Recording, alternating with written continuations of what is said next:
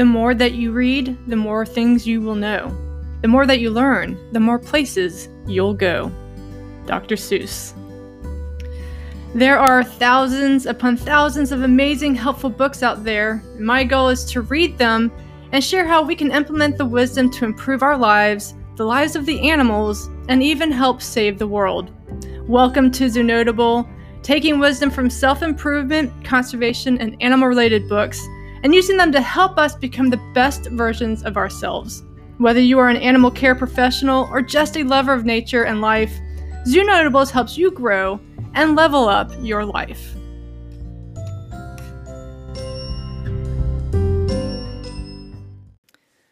Welcome to Zoo Notable, where we enrich our minds so we can spiral up as the best versions of ourselves for our families, our communities, and the planet. And today we're diving into a very meaningful book in my life, The Miracle of Mindfulness by Thich Nhat. Now, I've been meaning to share an insightful and impactful book on meditation for quite some time, and with the recent news of Thich Nhat's passing on January 22nd, I do believe that time is now.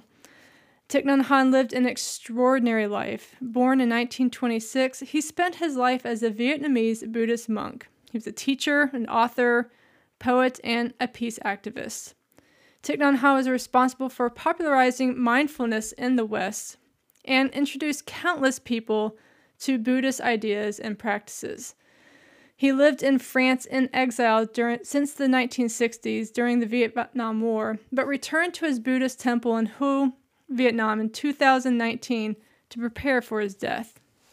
Thich Nhat was nominated for the Nobel Peace Prize in 1967 by no other than Martin Luther King Jr. himself. He was awarded a Global Peace Prize in 2019 for his years of traveling and teaching the world mindfulness practices and nonviolent ways of life. The Miracle of Mindfulness is a powerful lesson that encapsulates Thich Nhat's teaching and philosophy. I cannot wait to share some of the insight I garnered from this book, so let's dive straight in. Big idea number one is unlimited time for yourself. Quote, Alan and his 7-year-old son Joey visited me.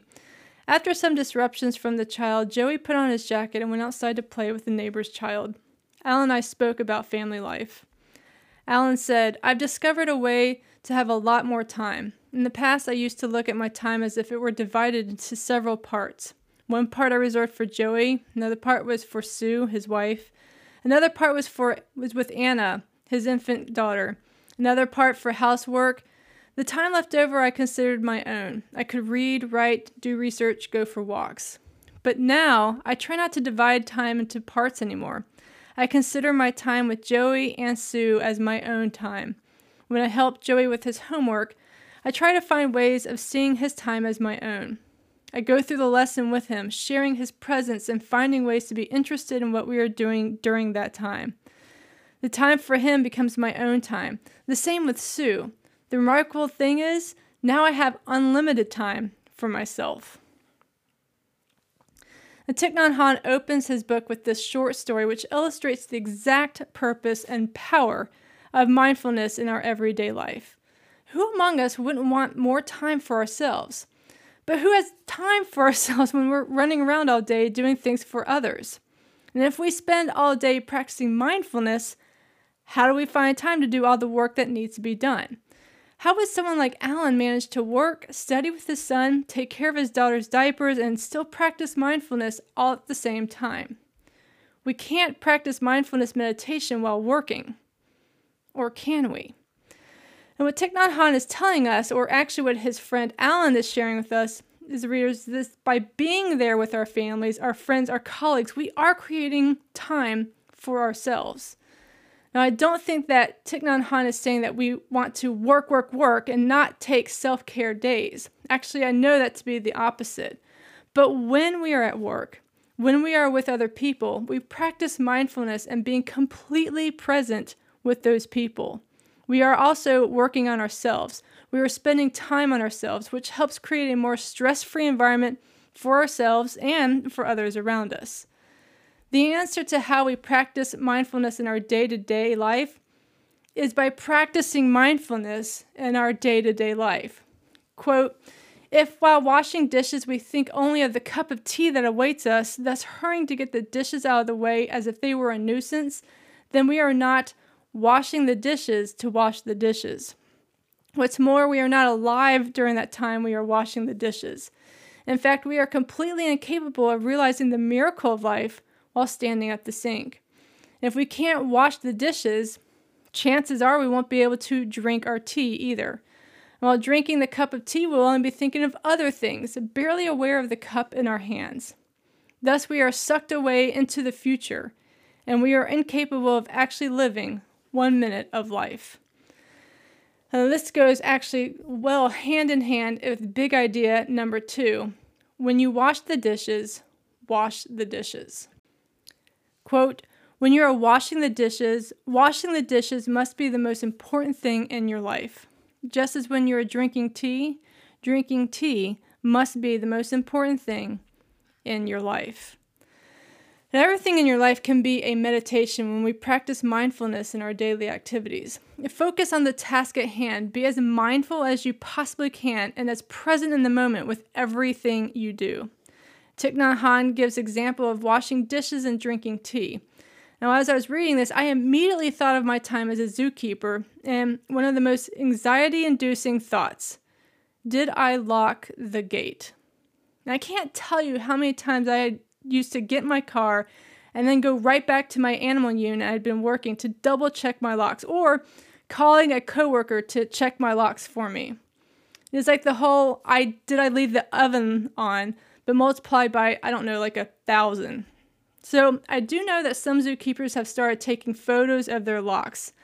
And while I love this idea, and if you haven't tried it, I think it's worth a shot to help you with lock anxiety, I wanted to share the idea I learned to help deal with lock anxiety for good. I actually practice being as mindful as I can in a day-to-day routine. At home, I practice being mindful when I turn the thermostat down. I practice mindfulness when I'm cooking. I'm completely and 100% present in the task at hand. When I practice deliberate mindfulness, I have found I don't have to remember if I locked the gate or if I wrote my records. I know. I was completely present with myself when I did it. Thich Nhat suggests an exercise to get into the mindfulness habit. He suggests that we spend 1 day a week completely devoted to mindfulness. Now, if you're like me, you might be wondering, well, how in the hell did you do that? So Thich Nhat tells us, while still lying in bed, begin slowly to follow your breath. Slow, long, and conscious breaths. Then slowly rise from the bed instead of turning out all at once as usual. Nourishing mindfulness by every motion. And once up, brush your teeth, wash your face, and do all your morning activities in a calm and relaxing way. Each movement done in mindfulness. Follow your breath, take hold of it, and don't let your thoughts scatter. Each movement should be done calmly. Measure your steps with quiet, long breaths. Maintain a half smile. Spend at least a half an hour taking a bath. Bathe slowly and mindfully so that by the time you have finished, you feel light and refreshed. Afterwards, you might do household work such as washing dishes, dusting and wiping off tables, scrubbing the kitchen floor, and arranging books on their shelves. Whatever the tasks, do them slowly and with ease in mindfulness. Don't do any task in order to get it over with. Resolve to just do each job in a relaxed way with all your attention. Enjoy and be one with your work. The feeling that any task is a nuisance will soon disappear if it is done in mindfulness. So why practice this once a week? Why not once a month or just during our meditation practice? Well, that's because practicing during our normal routine throughout the day helps us develop that muscle memory, so to speak, so that when we need it, like when we are locking gates to animal enclosures or leaving the house, we can rely on our training in mindfulness. Our brain tells us to pay attention. It's easier to practice mindfulness in our day-to-day life when we, you guessed it, practice mindfulness in our day-to-day life. And big idea number 3, walking the path of mindfulness. Quote, When you're walking along a path, you can practice mindfulness. Walking along a dirt path surrounded by patches of green grass, if you practice mindfulness, you will experience that path. You practice by keeping this one thought alive. I'm walking along the path leading into a village. And whether it's sunny or rainy, whether that path is dry or wet, you keep that one thought, but not just repeating it like a machine over and over again. Machine thinking is the opposite of mindfulness. If we are really engaged in mindfulness while walking along the path, then we will consider the act of each step we take as an infinite wonder, and the joy will open our hearts like a flower, enabling us to enter the world of reality. We can practice mindfulness in our day-to-day lives, in every moment, being present and celebrating being fully alive. But it requires complete and absolute mindfulness. This isn't a factory or just going through the motions. The name of the book is The Miracle of Mindfulness, which means that there's something wonderful, awe-inspiring, and miraculous about being fully conscious and alive. We can't do that if we're just doing what we need to without thought. Now, in real life, we won't remember if we've turned off the stove, if we aren't mindful while we're in the kitchen. We won't be able to concentrate on the conversation at hand if we just go through the motions of pretending to listen. Instead of listening to respond, we hone in on listening to understand. It's also just more than just going through the motions versus being present. Thich Nhat tells us the difference between mindfulness meditation and being semi-conscious. Quote, "Sitting in mindfulness, both our bodies and minds can be at peace and totally relaxed. But this state of peace differs fundamentally from the semi-conscious state of mind that one gets while resting and dozing. Sitting in semi-consciousness, far from being mindful, is like sitting in a dark cave. In mindfulness, one is not only restful and happy, but alert and awake. The person who practices mindfulness should be no less awake than a driver of a car. If the practitioner isn't awake, he will be possessed by dispersion and forgetfulness, just as the drowsy driver is likely to cause a grave accident." And this reminds me of Emily Fletcher's comments on the purpose of meditation. She says in her book, "Stress less, accomplish more. The point of meditation isn't to get good at meditation. The point of meditation is to get good at life." The Thich Nhat Hanh has one more example of how we can walk the path to mindfulness and thus a fuller, happier life. If we can practice being mindful and watching our breath, even with distractions, without getting frustrated or annoyed, we will accomplish much in our quest for peace, less anxiety, and relaxation. Thich Nhat Hanh recommends we practice our breath and being present in the moment when we feel irritation, when we are bored, and when we are distracted. He says, of course, walking alone on a country path is easier to maintain mindfulness. If there's a friend by your side, not talking but also watching his breath, then you can continue to maintain mindfulness without difficulty. But if the friend at your side begins to talk, it becomes a little more difficult. If in your mind you think, I wish this friend would quit talking so I could concentrate, you have already lost your mindfulness. But if you think instead, if they wish to talk, I will answer, but I will continue in mindfulness, aware of the fact that we are walking along this path together, aware of what we say, and I can continue to watch my breath as well.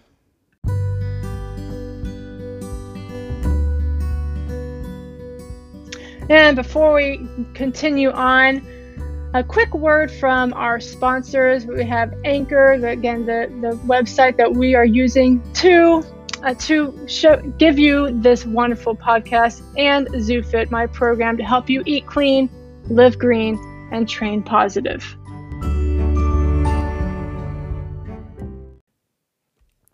And big idea number 4 is acknowledge our negative thoughts. Quote, during meditation, various feelings and thoughts may arise. If you don't practice mindfulness of the breath, these thoughts will soon lure you away from mindfulness itself. But the breath isn't simply a means by which to chase away such thoughts and feelings. Breath remains the vehicle to unite body and mind and to open the gate to wisdom. When a feeling or thought arises, your intention should be not to chase it away. even if by continuing to concentrate on the breath, the feeling or the thought passes naturally from the mind. The intention isn't to chase it away, hate it, worry about it, or be frightened by it. So what exactly should you be doing concerning such thoughts and feelings? Simply acknowledge their presence. For example, when a feeling of sadness arises, immediately recognize it. A feeling of sadness has just arisen in me. If the feeling continues, continue to recognize it. A feeling of sadness is still in me. The essential thing is to not let any feeling or thought arise without recognizing it in mindfulness, just like a palace guard who is aware of every face that passes through the front corridor.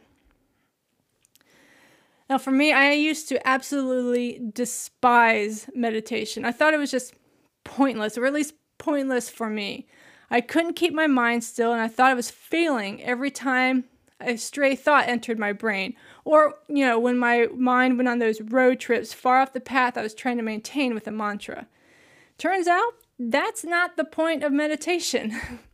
And Thich Nhat tells us that these thoughts are natural. It's when we don't notice and bring the mind back to focus with our breath that things go awry. Now this reminds me again of Emily Fletcher's book, Stress Less, Accomplish More, when she says, thoughts are not the enemy. Remember that the mind thinks involuntarily, just like the heart beats involuntarily. So please don't try to give your mind a command to be silent. Instead, know that those thoughts are okay. They're actually a useful part of the process. And once you have your trusty anchor, you have somewhere to come back to when you've noticed that you've taken a mental field trip. Now, I personally liken meditation to practicing station training with an animal. Now, station training is the practice of an animal sitting or positioning themselves in one particular spot, usually for the duration of a training session. With many animals, though, during the training session, they will hop off their station, check on a neighbor, approach the trainer, wander around the exhibit. Now, one might deduce that station training isn't working in these instances. The animal is not holding perfectly still. However, that's not the point of station training. The point is for the animal to immediately come back to its station when they're reminded that they've wandered off. We don't have to get upset with the animal for wandering. That's just what they do. We just have to ask the animal to go back to station. And meditation is just like that. We don't have to get upset when our mind wanders. That's just what minds do. They think involuntarily. We just have to focus and bring our mind back to the present with our breath and our acknowledgement. And big idea number 5 is the 3 questions. All right, folks, it is story time. This is a story by Tolstoy, which is adapted for Miracle of Mindfulness and then retold by moi. And this is the story of a great king. And it came to the ruler that all he needed in life was to answer these 3 questions. 1, what is the best time to do each thing? 2, who are the most important people to work with? And 3, what is the most important thing to do at all times? And from all over, wise counselors, priests, and advisors tried in vain to answer the questions. Some suggested planning each day, each month, each season, and so forth. Then everything could be done at its proper time. The king was urged to work with these same counselors, priests, and advisors. They were the most important people to work with. They reported that science was the most important thing. No, it was warfare. No, of course it's religion, said others. The king heard all this advice and was still confused. So he sought out a hermit in the wood who was rumored to be very wise and help those in need. The king rode out to the wood and with his entourage, but ordered them to stay put while he visited the hermit.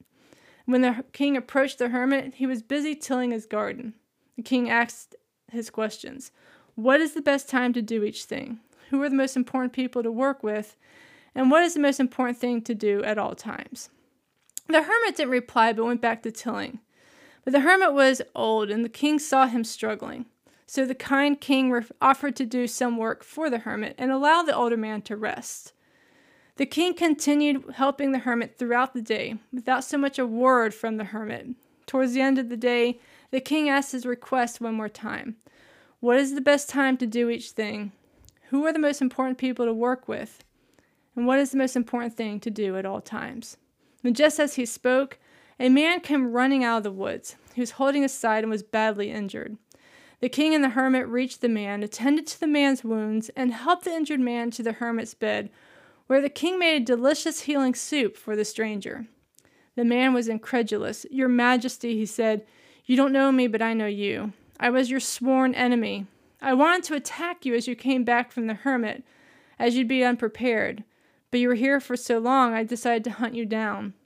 Your guards caught me and nearly killed me. I got away and came across you, and you took me in, healed me, and nursed me. I am forever in your debt."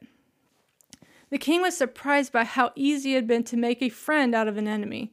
They reconciled, and finally the king asked the hermit one last time, "Do you have an answer to my questions? What is the best time to do each thing? Who are the most important people to work with? And what is the most important thing to do at all times?" The hermit told the king that if he had not helped the hermit, saved the man's life, the king would be a very different person and wouldn't have learned the answer, which is a little bit different from hearing the answer. Remember that there is only one important time, and that is now. The present moment is the only time we have dominion. The most important person is always the person you are with, who is right before you, for who knows if you will have dealings with any other person in the future. And the most important pursuit is making the person standing at your side happy, for that alone is the pursuit of life. So there are two things that I derived from this story. One is the obvious lesson of being present in the moment and being as helpful as we can to the people around us. As Thich Nhat says, if you cannot serve your wife or your husband or child or parent, how are you going to serve society? And on that same frame, we must also take care of ourselves, for if we are not serving our own health and well-being, how can we serve our loved ones? How can we serve our community? The most important time is now. The most important person is the one you are with, and the most important thing to work towards is serving that person.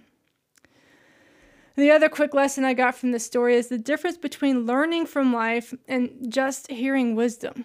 And this zoo notable is mostly just, my ramblings of ideas I get while reading books. Now, I certainly hope others find wisdom in my musings, but the real wisdom comes from living. So if something that is mentioned here on Zoo Notable or in another book, or from a presentation that sparks inspiration in you, don't just listen to that advice, live it, try it out. That's where the real learning comes into play. Then you will be pursuing your life to the fullest and discovering the miracle of mindfulness. Well, that's about all I have for this wonderful, enlightening book. If this book piqued your interest, you can check out Miracle of Mindfulness as well as other books by Thich Nhat at your local library or your local bookstore. And other books that touch on the subject of mindfulness include Emily Fletcher's Stress Less, Accomplish More, Eknath Esaran's Meditation, and Mindfulness by Ellen Langer. So let's close off with a few quotes from the book and we'll sign off. These are all from Thich Nhat, who says, "Mindfulness frees us of forgetfulness and dispersion and makes it possible to live fully each minute of life. Mindfulness enables us to live." He also says, "Breath is the bridge which connects life to consciousness, which unites your body to your thoughts. Whenever your mind becomes scattered, use your breath as a means to take hold of your mind again." A friend mentioned a report that in Canada, people tried playing Mozart for their plants during the night. The plants grew more quickly than normal, and the flowers inclined toward the direction of the music. In wheat and rye fields, people were able to measure that the wheat and rye grew more quickly when listening to Mozart every day.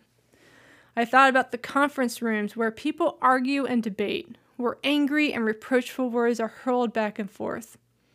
If one placed flowers and plants in such rooms, chances are they would cease to grow. And finally, Thich Nhat says, "When we are angry, we ourselves are anger. When we are happy, we ourselves are happiness. When we have certain thoughts, we are those thoughts."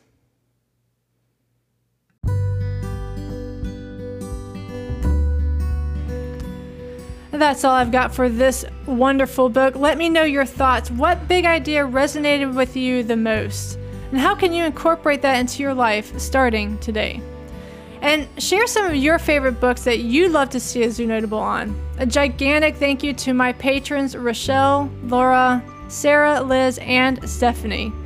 Keep working on becoming the best version of yourself today, tomorrow, and forever. For you, your community, the animals, and the planet.